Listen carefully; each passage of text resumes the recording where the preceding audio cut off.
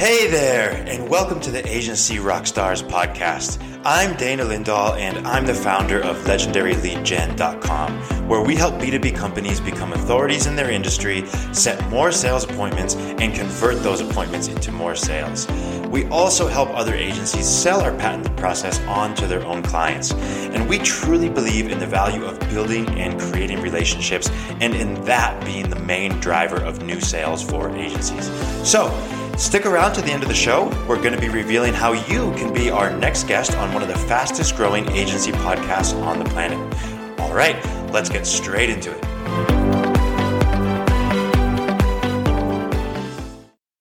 All right, rock stars, welcome back to your show.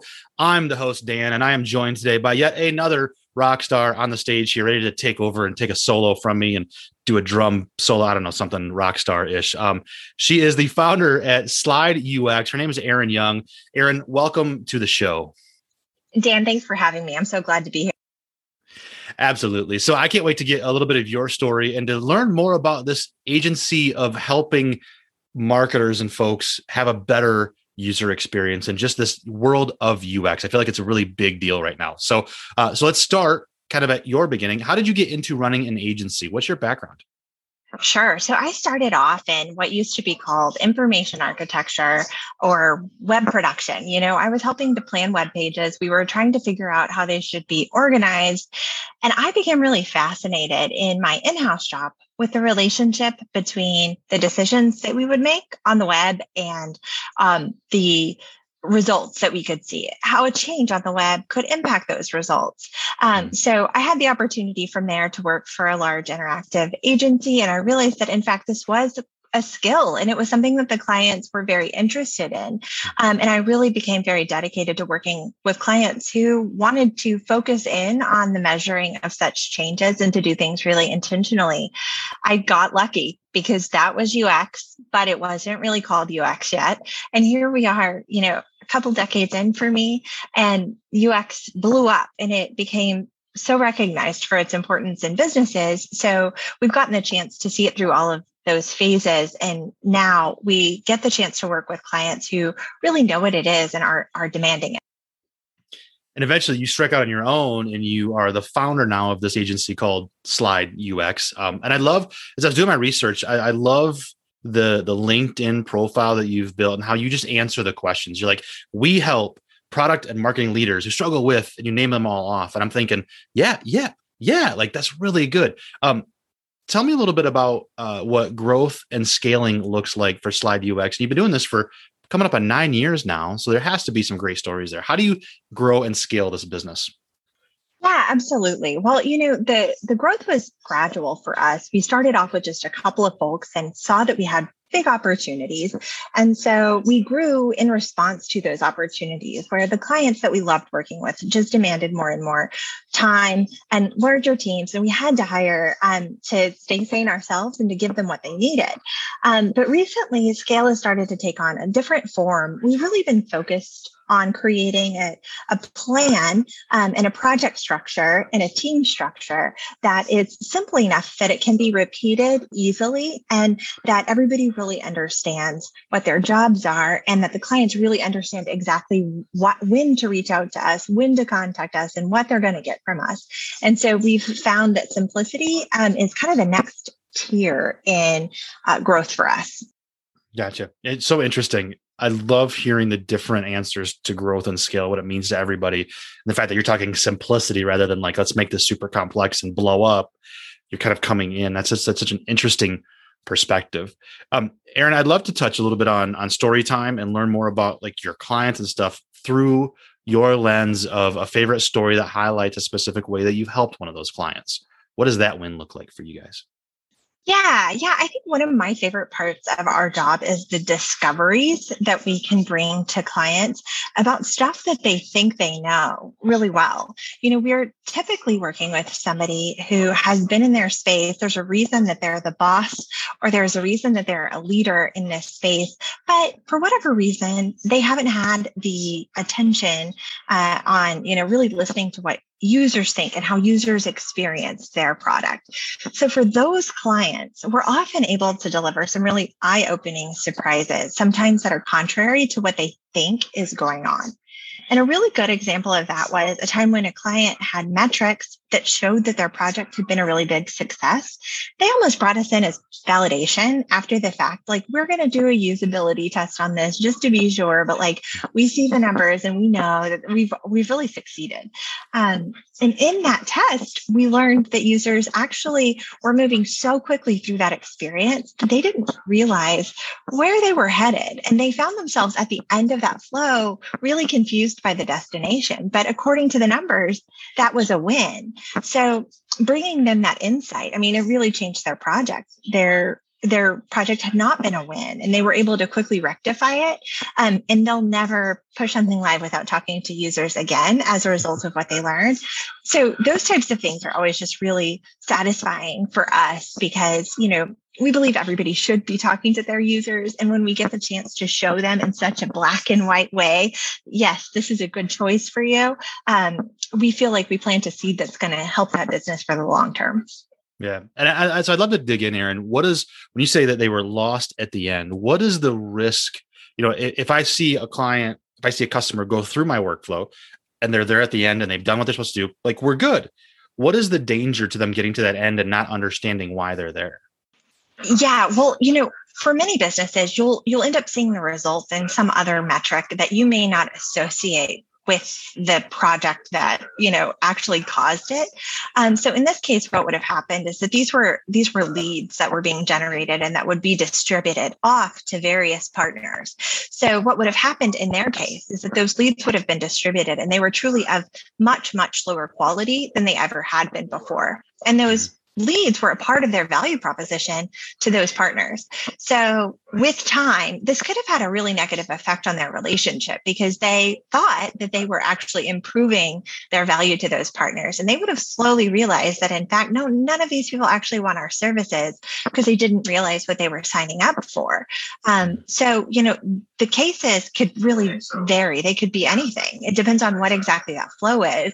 But the confusion can have a wide range of business consequences.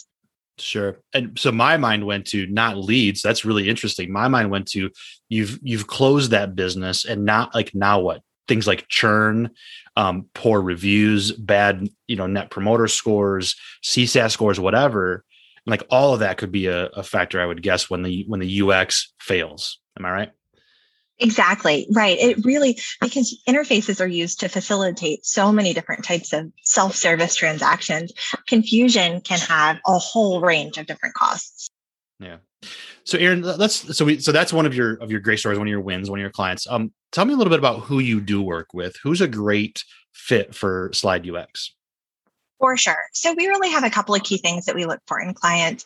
We gravitate towards product leaders who want to be engaged in their projects. And it sounds like that would probably be any client because, who wouldn't want to be engaged with something that they're investing in? But there are those types of projects that a firm or a corporation is just looking to outsource, something that they need to get done. And then there are those types of projects that are actually integral to their business, that are going to make an impact and that are really going to move the needle for them. And they're not going to want to outsource those entirely. They're going to want to participate. We're looking for clients that want to participate because our project is really designed to make use of our clients' knowledge and to give them lots and lots of opportunities to share with us what they already know. And then we correct that along the way when we discover something different. We'll challenge that. But we believe that we can get a lot further down the path by leveraging what our clients already know, and that requires their engagement. So an engaged client and a project that's really going to make an impact. Typically, these are product leaders. Now, that can take many different titles. That sometimes might be a C-level leader. It might be a product manager or a head of product. It may be somebody inside of a product team, and it's often a marketing leader because marketing is complex these days, and organizations are often building products or websites that require product management. Yeah. So you kind of cover the breadth of different industries, sizes of companies, but you're looking for those leaders. Makes sense. So in those industries or with the different clients, what kind of pain points do you see today with those folks that you're working with? What are their biggest pain points across the board?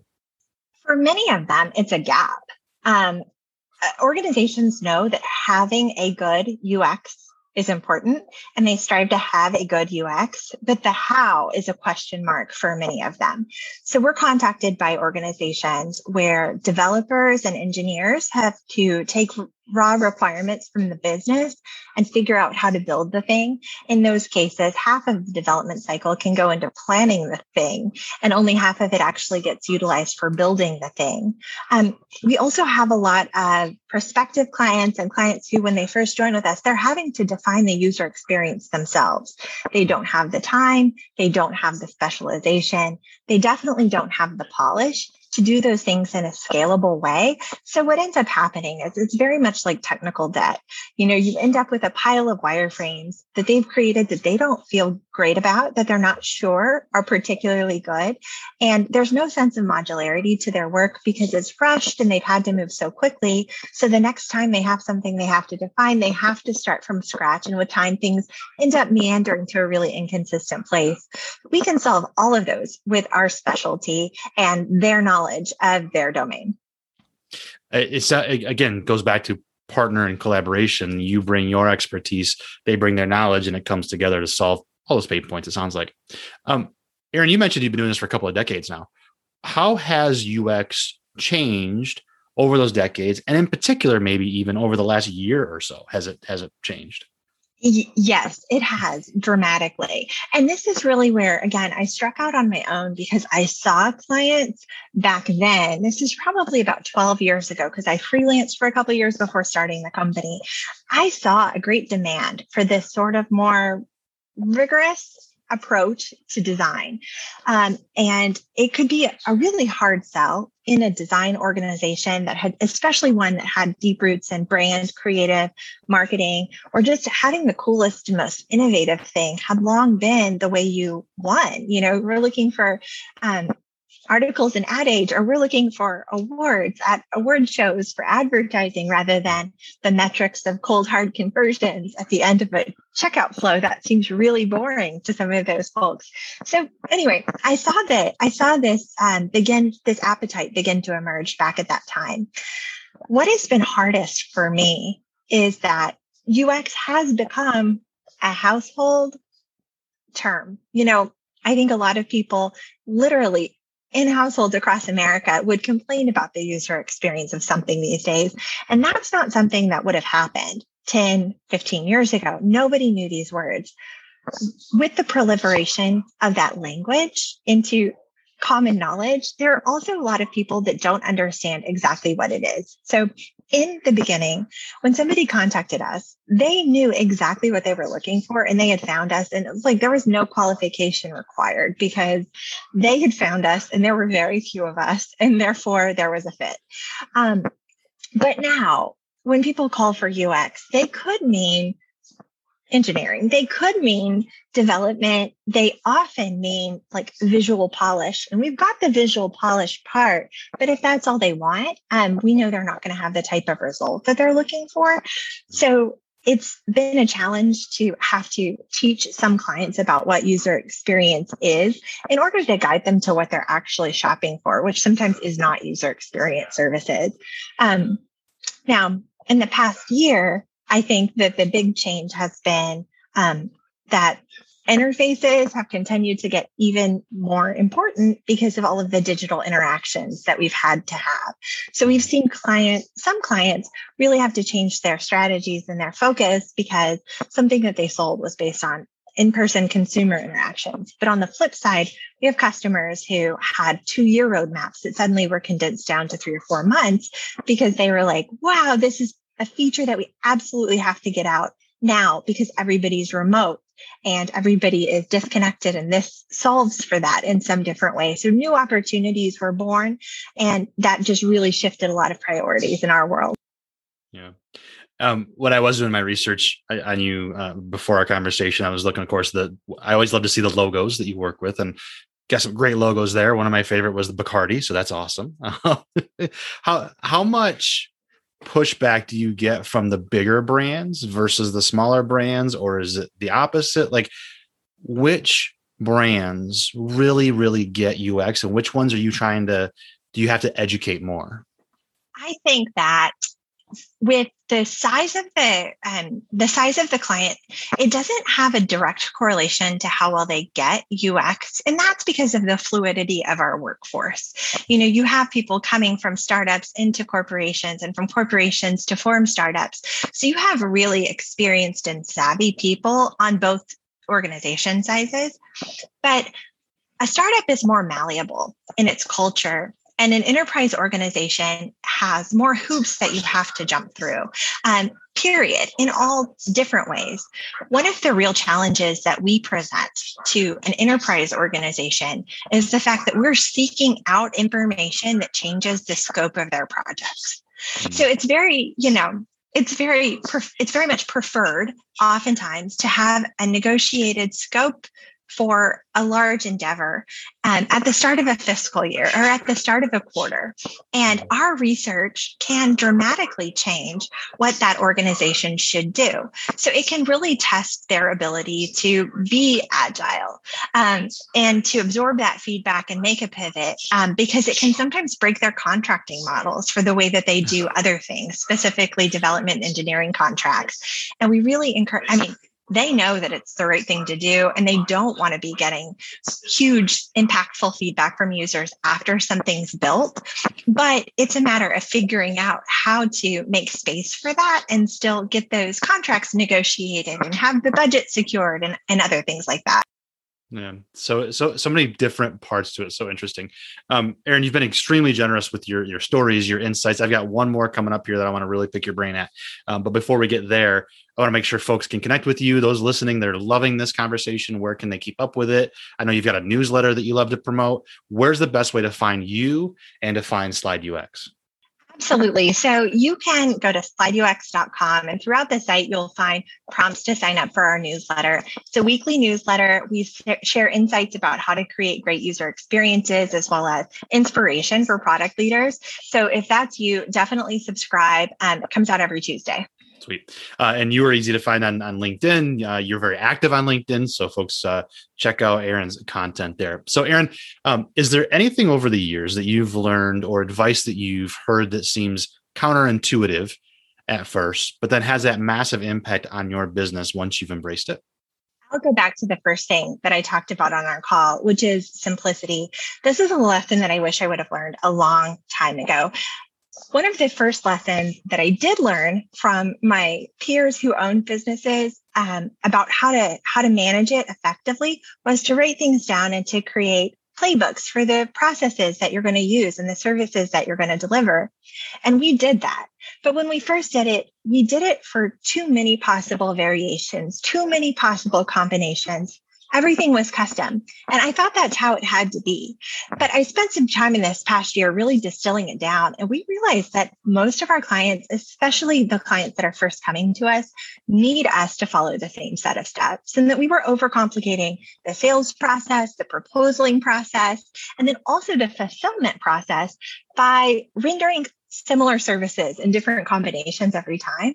So by simplifying, we made it easier to explain, easier to fulfill, and just better to be a part of. And now we're all refining that same thing together. We have a process, and the whole team is committed to it and understands it. And when something goes wrong, we look back at the process and we can refine it to avoid that next time. So my advice to business leaders is just to really think about focusing and simplification and finishing that one thing before you start to add the next and the next. Yeah. Sounds like Jay Papasan, the one thing. Until my one thing is finished, everything else is just a distraction. Erin Young, Slide UX, slideux.com. Thank you so much for being a part of this conversation, Erin. I appreciate your time for sure. Thank you. It's been a joy. Thanks for listening to the Agency Rockstars podcast. If you're an agency owner who would like to appear in this podcast, please visit legendaryleadgen.com/podcast/apply. Also, if you found this episode valuable, I would really appreciate you sharing it on social media. Even just a quick screenshot of the episode showing on your phone shared to social media would be great. If you truly enjoyed the episode, we'd also really love a rating in your favorite podcast player. Please give us a thumbs up or a rating and review. We promise to read it all and take action. And while you're at it, hit that subscribe button so you won't miss any of our upcoming episodes. Thanks again for listening. I'm Dana Lindahl, and if you want to connect, you can find me on LinkedIn. You can also find more information about everything we're currently doing at legendaryleadgen.com. Thanks for listening, and hope to hear from you soon.